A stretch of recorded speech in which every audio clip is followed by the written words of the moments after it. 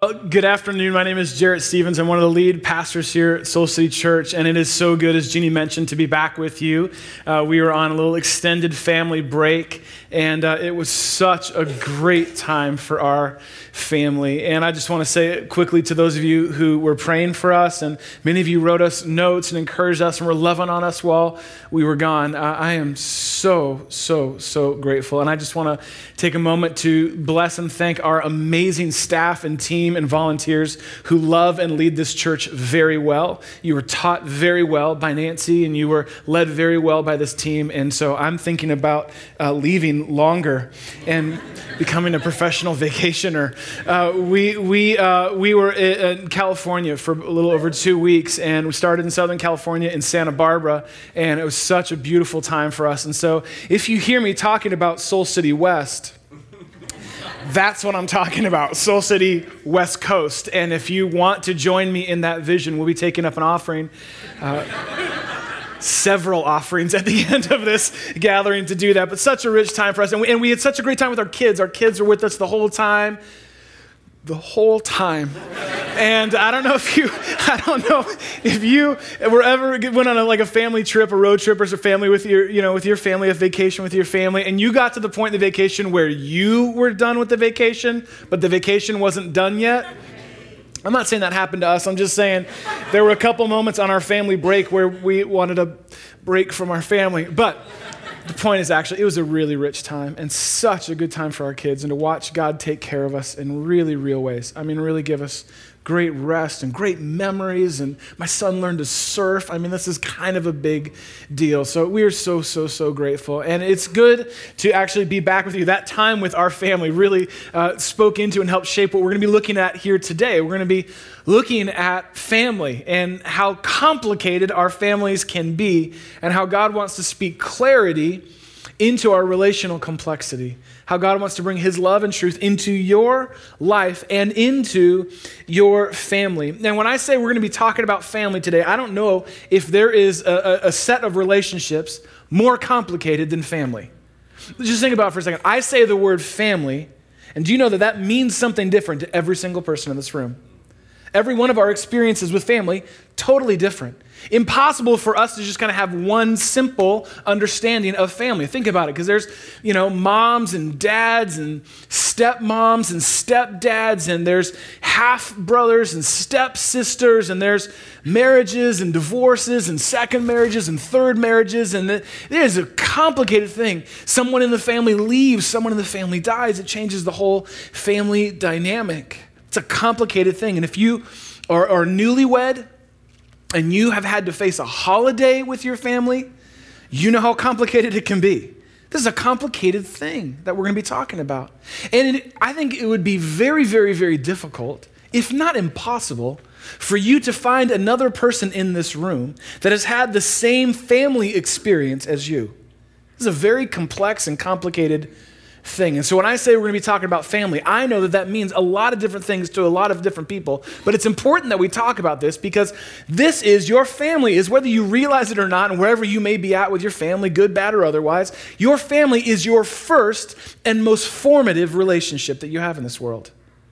Your family is your first and the most formative relationship that you actually have in your life. And all of our families come with all kinds of their own levels of complexity. Think about it. Just think about you and your life and all the complexities that make up who you are. When you entered into this world, you entered in as a complex little creature. You were very cute, but very complex. And you entered this world with your own set of baggage. Again, you were a baby and you were so cute. You had baggage. You didn't even realize it yet. There are things that you were kind of born into, the part of who you are, things that you would not have chosen, might not have chosen if you had a choice in the matter. And so you were given a set of baggage. Yours may not have been as cool and retro as this, but you were given a set of baggage, just you alone, that you were going to have to deal with in this world regardless of your family. But you weren't born outside of a family. Everyone was born into or brought into a family. And so not only did you have kind of your own complexities and complicated things that make up who you are, you then got to pick up your family's baggage. And they've been carrying this around for years. And you got to then now have to try and figure out how to manage your baggage. And now you've got your parents' baggage and all the baggage that comes with your family and maybe came from their family before them. This thing's been handed down for generations. Your baggage may be the only family heirloom that you own. And so you've got all kinds of baggage that you're trying to deal with. And then you're just trying to navigate that and get through life trying to do that. But that's not the only relationship that you get to call family, because while you're trying to manage your baggage and their baggage, you start dating someone.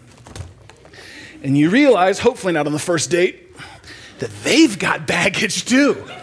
And so now you've got your baggage and their baggage, and you're trying to manage hearing about this, and you're telling you about their baggage, and so you've got your baggage, your family's baggage.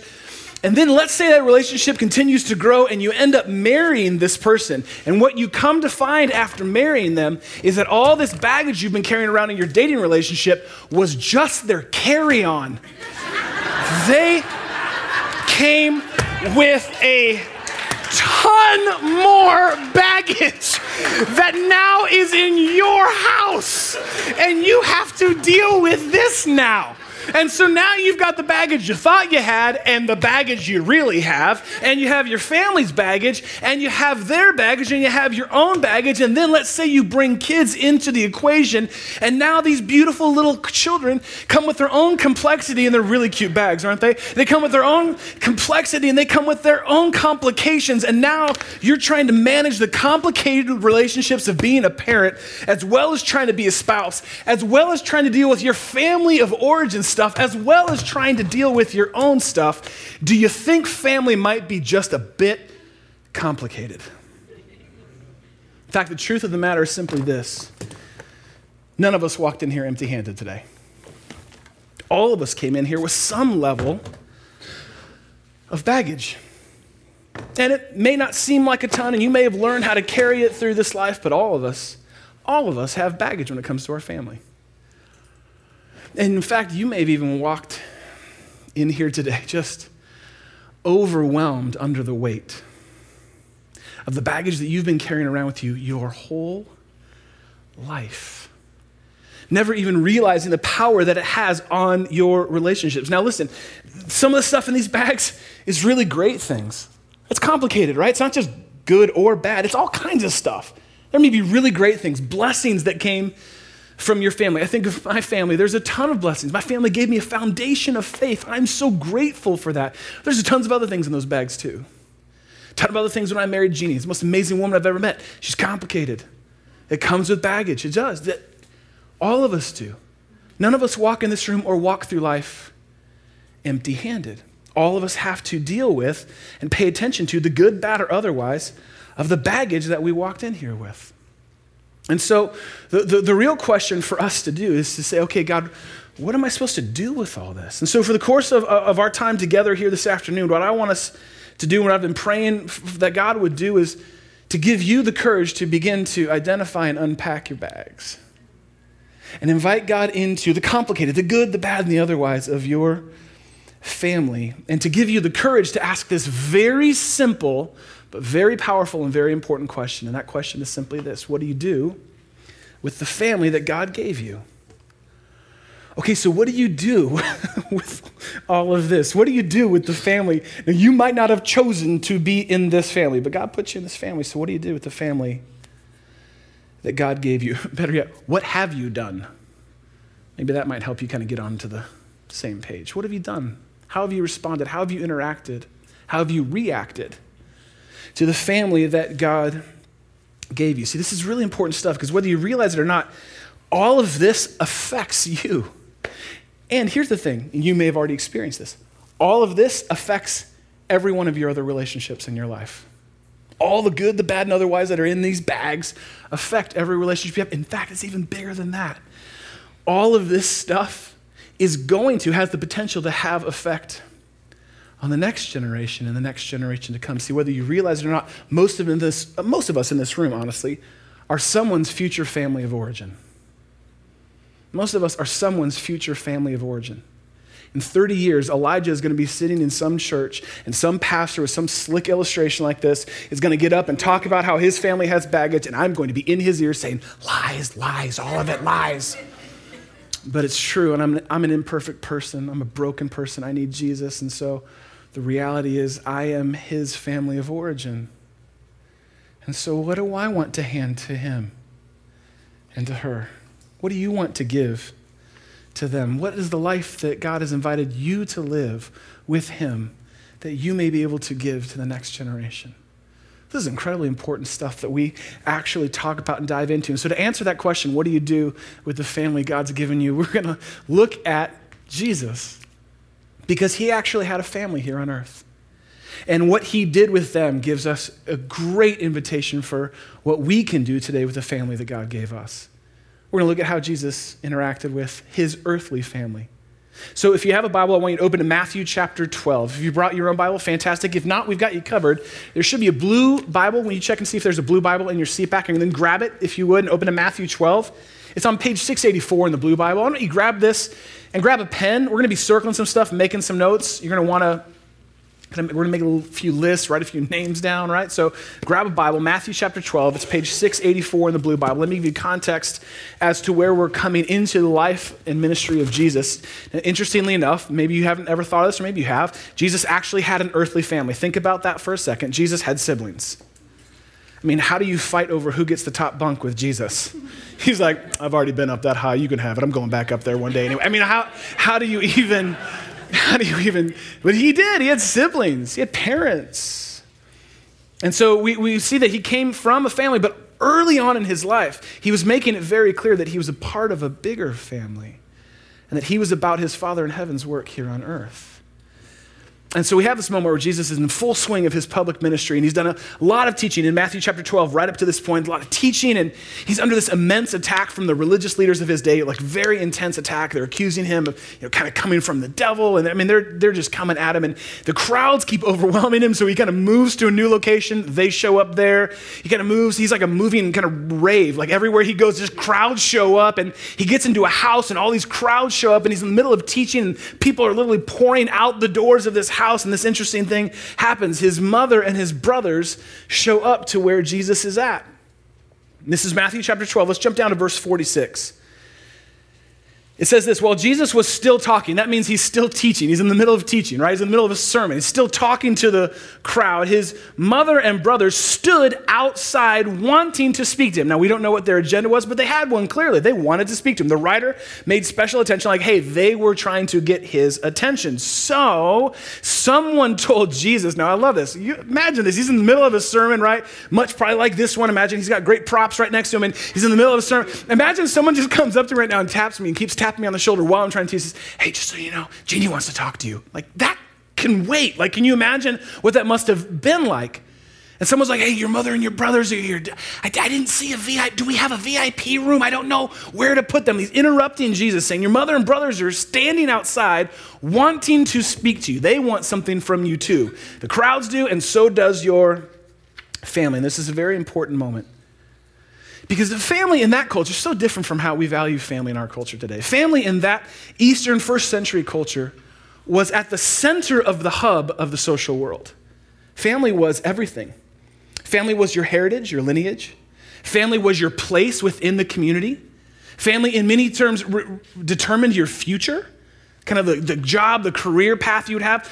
All of that came from the family. So family is incredibly important. So it would make sense that someone would think they could interrupt this rabbi in the middle of his teaching because his family was here. Family is more important than anonymous crowds, right?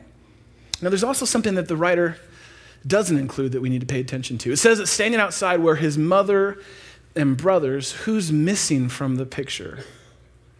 His father. It doesn't mention anything about his father. Many theologians and scholars believe that at this point in Jesus' life, most likely what had happened was Jesus' father, Joseph, had died, had passed away. So I just want you to hit pause on that for a second. Not only did Jesus have siblings, but he had to walk through the grief of losing someone he loved. And maybe you've had to walk through that grief too. How amazing it is. How so much like us in every way is this Savior, that he would even suffer through grief, like you and like me. The absence of a picture-perfect family even for Jesus. So there he is being interrupted in the middle of this. This is how he replies, verse 48. He replied to the stranger. He replied to him, Who is my mother and who are my brothers? Now pause real quick. With Jesus, you never knew if he was being literal or rhetorical. You very rarely wanted to speak out loud your answer because you're like, is this one of those kind of, because you're kind of looking at like, that you know them, you grew up with. I know your family. Like, how would you not know your family? He says, who are my mother and brothers? And then he points to his disciples. In the midst of this packed house, he points to his 12 disciples, his followers, and he said, here are my mother and brothers. Scandalous. He said, here are my mother and brothers. This is my family. This is my family. For whoever does the will of my Father, whoever lives in the way of my Father, whoever enters into relationship with my Father in heaven is my brother and sister and mother. That's a very important moment for how we understand family. Because Jesus is drawing a very deliberate line in the family sand. He's making a very clear distinction. Now, it may seem at first pass that what he's doing is devaluing his earthly family or devaluing earthly families in general. It's easy to think like, who are my mother and brothers? I don't even know them. I don't even know them. Like that's how it can seem, in this moment. Couldn't be further from the truth, because what do we know about Jesus? In the last few hours of his life, the last few moments as he hung on the cross, he looked to his brother in the faith, his brother John, the beloved, who was not his earthly brother, a part of his spiritual family. And he looked at John from the cross and said, John, this now is your mother. And he pointed to his mother, Mary. He nodded to his mother, Mary, who was standing next to John. In the last few moments of his life, he says, this is your mother. You take care of her. You love her. She is your mother now. So this is not a devaluing of earthly families. It is an elevating of spiritual family. Jesus is elevating the role that the spiritual family plays in our life and in this world. He's saying there's a new family. There's a new family that you're actually a part of when you enter into a relationship with God. There's a kind of a new sort of family code. There's a new set of rules. There's a new way we do things in this family. Now, just real quick about this spiritual family. It is not a perfect family, but there's a perfect parent in charge of this family. You have a perfect parent in who God is. This is not a perfect family, but Jesus is elevating the role of the spiritual family in our lives, in our growth, and in this world. And he says, there's a new family, and there's a new set of rules, and there's a new way of doing things, and it is very different from family as you might have known.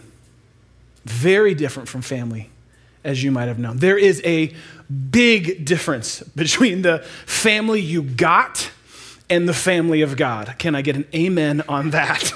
There is a huge, am I right? Huge difference between the family you got and all the stuff, good, bad, and otherwise that came with it, and the family of God as God designed and desired it to live in this world. Jesus elevates our spiritual family, says, no, this is incredibly important, and you are a part of the family of God. See, all throughout the Old Testament, you can find story after story after story of broken and dysfunctional families. Listen, if you ever want to feel good about your family, read about the families in the Old Testament. There are generational blessings and generational sins that continue chapter after chapter after chapter, book after book after book. A lot of broken examples of broken families throughout the Old Testament. But from this point, this line in the sand that Jesus draws, moving forward in the New Testament, the New Testament paints a picture of what life is to be like in this new family. How we are to live in this new family, this spiritual family with God. Ephesians 1:5 says this, that God actually decided in advance to adopt us into his own family by bringing us to himself through Jesus Christ. This is very important. That God adopts us from this family into his family through Jesus Christ, because this is what God wanted to do, and it gives him great pleasure. This is incredibly important that you understand that you have actually been invited and afforded the opportunity to enter into relationship with God, not more rules and religion. That is not what this is about.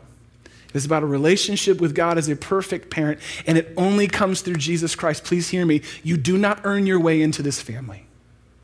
You cannot impress your way into this family. You cannot be good enough to get into this family. Jesus entered into an earthly family so that he could make a way through a cross and an empty tomb for you to be a part of a spiritual family. where you have a perfect parent who gives you a new way to live into this world. In fact, what's so powerful, we see again and again and again throughout the New Testament, that this new family has an incredible role as it relates to our old family. It's as though God gives us a new family to help you live with your old family. Because it's got kind of a bummer at that point, isn't it? Because it sounds great when it's all new family. Yeah, new family, new rules. I get a new shot. And that would be great if it's just like, I don't have to deal with my old family. I don't even return their emails anymore. I have nothing to do. I'm a part of the new family of God. That is not at all the point that this is. God elevates the role of the spiritual family and gives you a new family so that you can live with and love and forgive and bless and encourage your old family. This is what God does. He brings us into life with him so that we can live our life fully and completely for him. Even with our old family, sometimes especially with. This is the picture that God gives us again and again and again throughout the New Testament, this family of God, this new family that helps us practice and learn how we live with our old family. And for the next few moments, what I'd love to do is to lean into the collective wisdom of the teaching of the teachings of the Bible, as well as several other writers, theologians, and Christian psychologists who have done hard work to understand what this life looks like in our new family and how our new family helps us live with our old family. And for the next few moments, I want to offer you 3 ingredients, maybe 3 steps that you can take today, literally starting today, that can change the way you not only view, but what you do with your old family. No matter kind of what the story is, different for every one of us, but these 3 things resonate throughout the whole of Scripture. And so if you might want to grab a pen and piece of paper, something to jot them down, I encourage you to do so now. They're very, very simple, but oh my goodness, when unpacked, have incredible power and transformational change in your life. Things that you and I can add and begin to add today, a very practical spiritual path that you can begin to work on today, begins with something that is honestly oftentimes overlooked and greatly undervalued, but it is essential if you're ever going to live with and love this old family. And there's a very important step in the process when you begin to unpack these bags, and it's called grief. Now, that's an odd place to start. It doesn't feel like a very happy place to start. It feels like maybe a heavy place to start, but it is such an essential place to start, and it's what so many people try and skip, and it's where so many people get stuck. To be able to grieve what not only wasn't great or perfect or how you would have chosen, but to be able to grieve what was broken and what was hurtful and what was painful and what was sinful about your family. Now again, my family, maybe like your family, is a mix of all kinds of blessing and all kinds of complication. So this looks different for every one of us, but the first step is very clear when it comes to us growing in this new family and living with and loving our old families. We have to be able to grieve what wasn't as it should have been. What do you do with all of your family's imperfections? How do you deal with that? What do you do with the parts that you had hoped would have been different? The parts that were not as they should have been? The parts that were not as you'd hoped they would be, the parts that were part of patterns of maybe generational things that your parents weren't even aware of, your family wasn't aware of, that had been handed down for generations. What would it look like for you to begin to grieve those things in your family, to begin to grieve the reality maybe in your family of abuse? That's not what God designed. That is not what God desired. And that is not what should have happened. To grieve abandonment, to grieve neglect maybe in your family, to grieve favoritism, putting one kid over the other, or always talking about how much better that one is versus this one, to grieve the brokenness that may have come in the relationship you watched between your parents or one of your parents or the many relationships they might have had, to grieve the presence of an overbearing parent, to grieve the presence of an emotionally absent parent, to grieve the reality of a lost sheep. Every family has one. Someone in your family that didn't kind of follow the family path, to grieve that. Maybe that person is you. To grieve an addiction in your family, to grieve an addiction to drama in your family, to grieve a pattern of drinking in your family? I mean, what do you do with all the complicated things, again, many things that were maybe part of a blessing, a gift, but what do you do with the rest? The Bible says again and again, what's taught throughout the Bible and even modeled in the life of Jesus is that what you do is you grieve those things. Is that you cry and you weep and you bring them to the heart of God and say, these things were not as they should have been. And to bring them wholly to God. All the things that were the less thans and all the things that should not have been. And you bring it to God. Because what happens when you do is what you begin to see as you process your grief is that processed grief actually gives pain a place. Processed grief of all the losses and pain and hurt of life, specifically as it relates to your family, that processed grief gives your pain a place. It doesn't make it magically go away or like it never happened. It just puts it in its right place. Helps you have greater context for the bigger story and how great God's love is that it could even cover over that pain and that wound.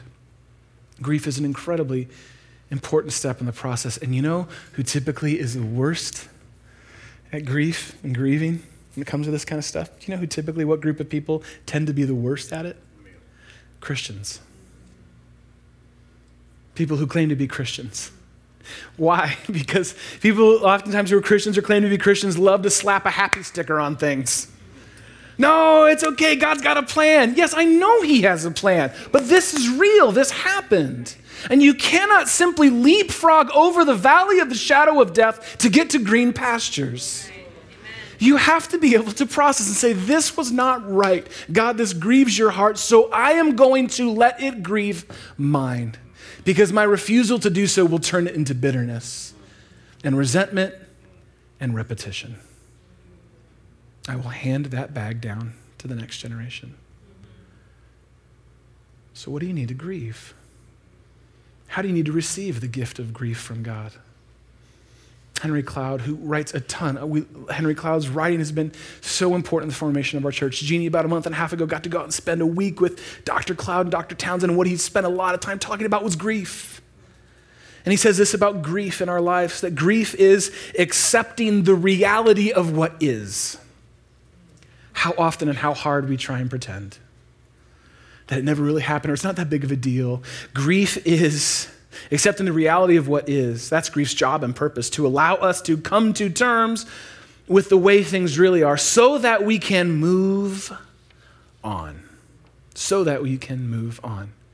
Grief is a gift of God. So what are the things in your life that you need to grieve? What are the patterns? What are the moments? What are the broken relationships? What are the things about your own choices and the role that you've played in your family that you need to grieve and stop trying to pay penance for?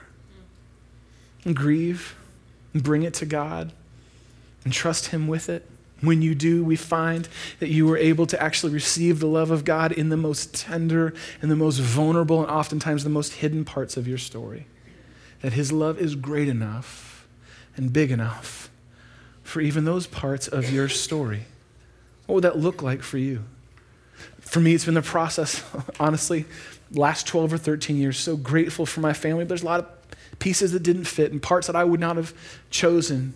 And so for me, it's taken the work of the last 12, 13 years of really kind of going after this stuff amongst a ton of other things with a Christian counselor. For me, it meant finding a spiritual mentor. We didn't have a list of spiritual mentors. I just had to go look at someone's life and go, it looks like you love Jesus and you seem to be healthy. Help me. I had to lean into my new family to help me live with my old family. What would that look like for you to begin to do that today? To grieve and to begin to receive from God a gift that comes from grief, and that is grace. This is an incredibly important ingredient if you're ever going to love your old family, and it is to live in abundance in this new family. Grace.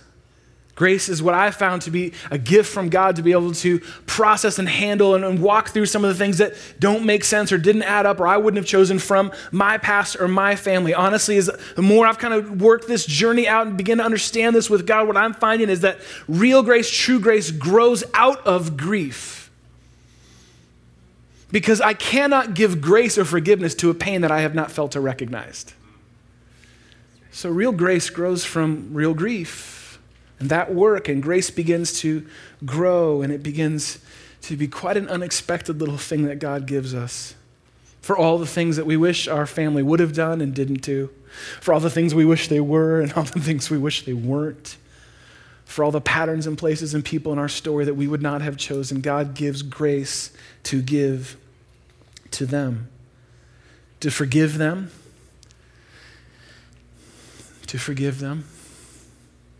even if they don't ask for it, even if they're not present for that forgiveness, to forgive them even if you don't want to forgive. That's what grace is. And it's essential if you're ever going to live with and love your old family. You are going to have grace for them just as God has grace for you. See, this is the powerful thing when we enter into this new family is we receive from God the fullness, the riches of his character and his glory. And one of the things that comes with that, right at the center of it, is grace. Forgiveness for all the things I've done, all the places in my life that I should feel grief over. God gives grace to cover every one of those things. And I read a book about a decade or so, 12 years ago, by a guy named David Stute, and it is a powerful transformational book. It's called Forgiving Our Parents, Forgiving Ourselves. What? Listen to that title, people. This is not a light read. Forgiving our parents, forgiving ourselves, right? Going deep into this stuff. A Christian writer and sociologist and psychologist and helping understand patterns of sin in our lives and all that kind of stuff and how we come to terms with grace. And this is what he said. It struck me. I underlined it, highlighted it, folded the page back over, and he said this. He said, we must let our forgiveness express itself in forgiveness.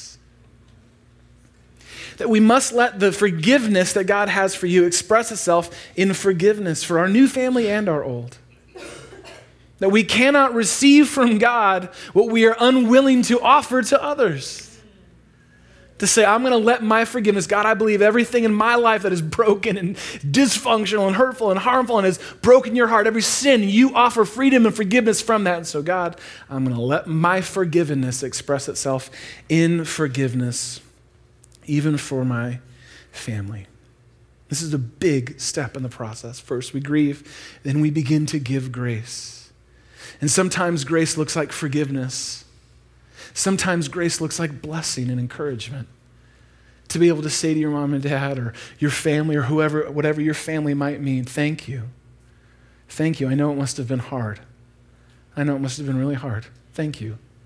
Giving grace doesn't give permission for things that should not have happened. Giving grace doesn't give power to those things. Giving grace gives freedom so that you can begin to do what God actually created you to do, regardless of what they do with what you offered to them. Because here's what I found is I've grieved things that weren't as they should have been or I wanted them to be, and God's given me grace to give to my family and to love them. And I actually got to see my family when we were out in California. My mom and dad just happened to be in Northern California where I'm from. They happened to be there and I got to see them. And you're never going to believe it. After all these years of living with them, they are still complicated people. And they still trigger things in me. And you're never going to believe this. I trigger things in them. And so it's a perpetual process of giving grace, giving grace, giving grace. I can give grace for that because God's given grace to me. I can cover that because God's covered it in me. And as I've been able to do that and continue to need to do that in all of my relationships, this amazing thing begins to happen is that God actually begins to grow me. God actually begins to grow me.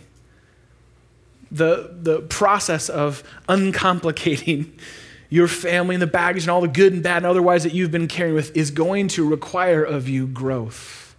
It is going to require you to hear these words, to grow up.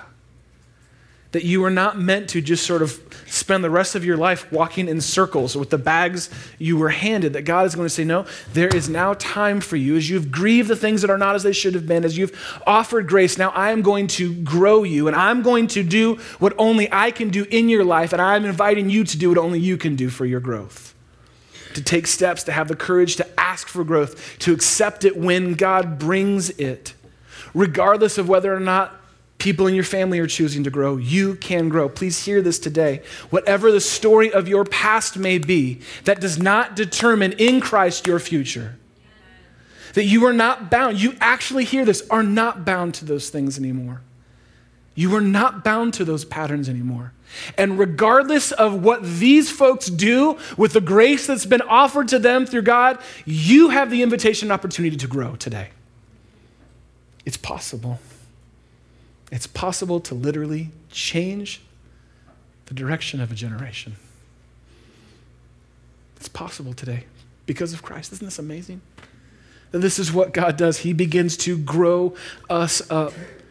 The less I choose to ignore the realities of my family, the more I begin to unpack them. And as I see and find and discover things that are painful, and the further I go in life and the next stage of life that I enter into, I discover more things about my past. I go, okay, I don't think I've processed that. I think I need to grieve that. I grieve that. I don't ignore it. I don't pretend like it didn't happen or it doesn't exist.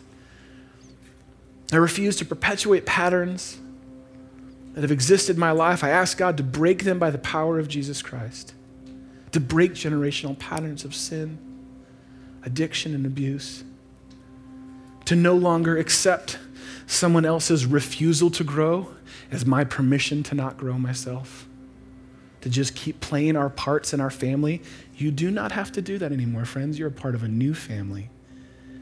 And God has invited and elevated the role of the spiritual family in your life to help you grow. To no longer sort of believe that God loves me but doesn't love them. Or that God loves me more than them, but to accept that God loves every member of your family equally and as much as he loves you. He loves them just as much as he loves you. And to let God begin to write a new story for your life that might possibly change your old family. You never know what God can do. To allow him to grow in you all of the characteristics. The Bible calls them the fruit of the Spirit.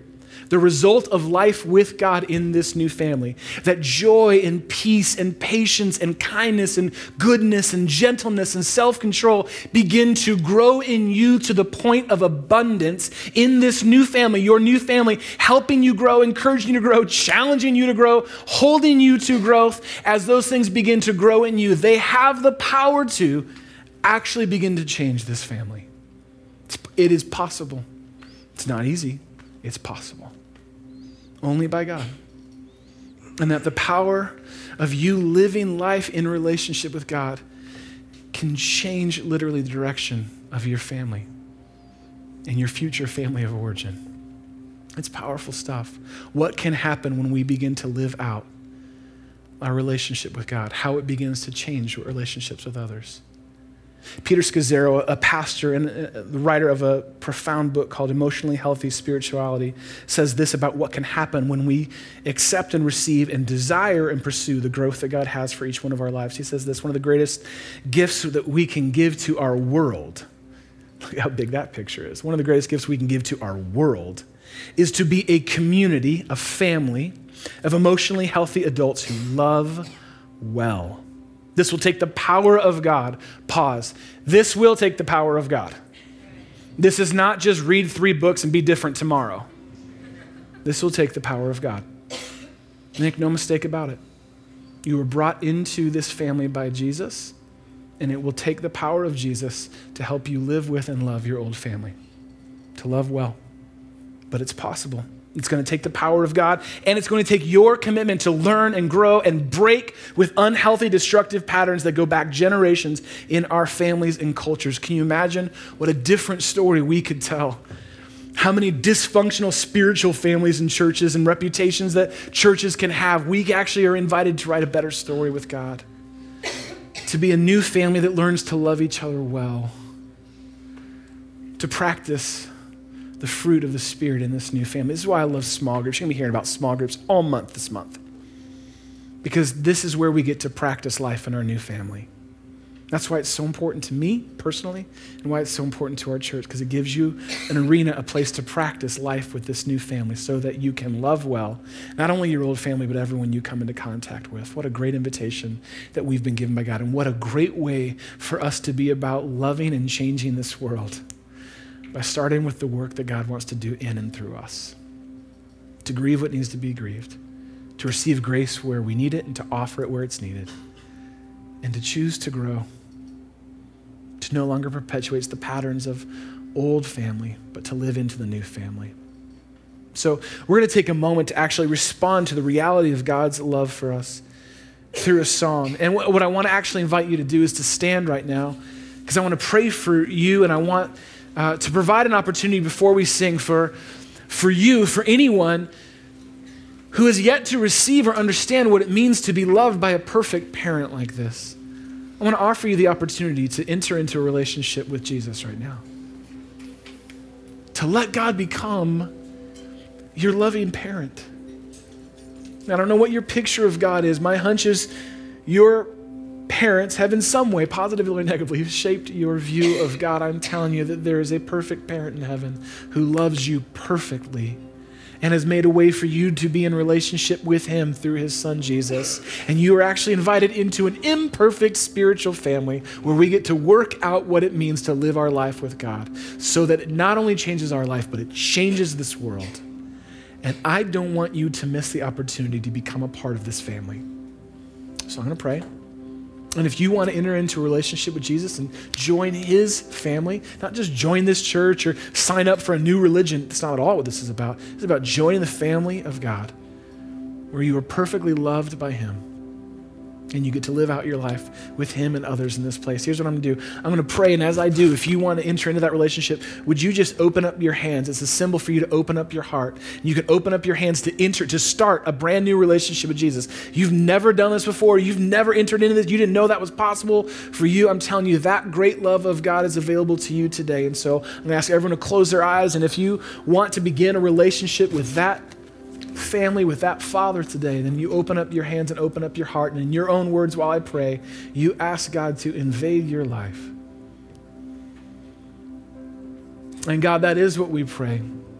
We pray that your perfect love would permeate every pore, every facet, every component, every part of who we are. That God, you would help us align our hearts with yours. And God, I pray for any person who has yet to enter into a relationship with you, but has heard about what you can do in and even through us. And God, may have actually avoided you or walked away from you because of a role that their family may have played in their life. God, I pray that your love would fall fresh on them today and that they would receive your perfect love for them. And so in their own words, God, I invite them right now to grieve over their sin, to confess, to name that we have been grossly unable to do it on our own, to confess our brokenness and sinfulness to you, to receive your gift of grace for our lives that comes through the death and resurrection of Jesus, someone who himself had a family and invites us into a greater family with him. And to begin the process of growth and growing into who you created them to be. God, I pray for every single person who's opened their hands and opened their hearts to you, that they would actually begin a relationship with you right now. And we know that your Holy Spirit is here and is moving and is present and is inviting everyone into this life with you. There's not a single person who is excluded. There's not a single story that excludes or eliminates anyone from your grace. And so God, would you do what only you can do and give us life in you, new life in you.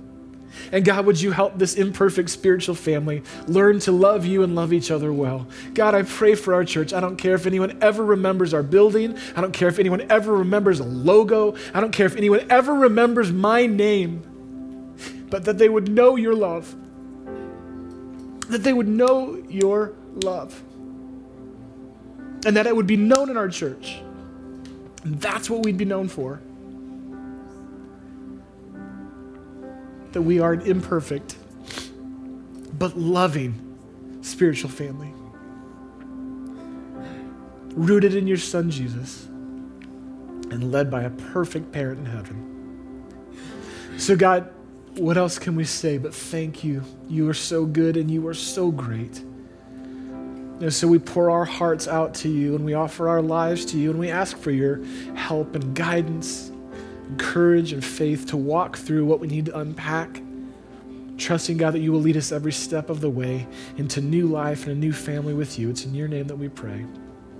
Amen.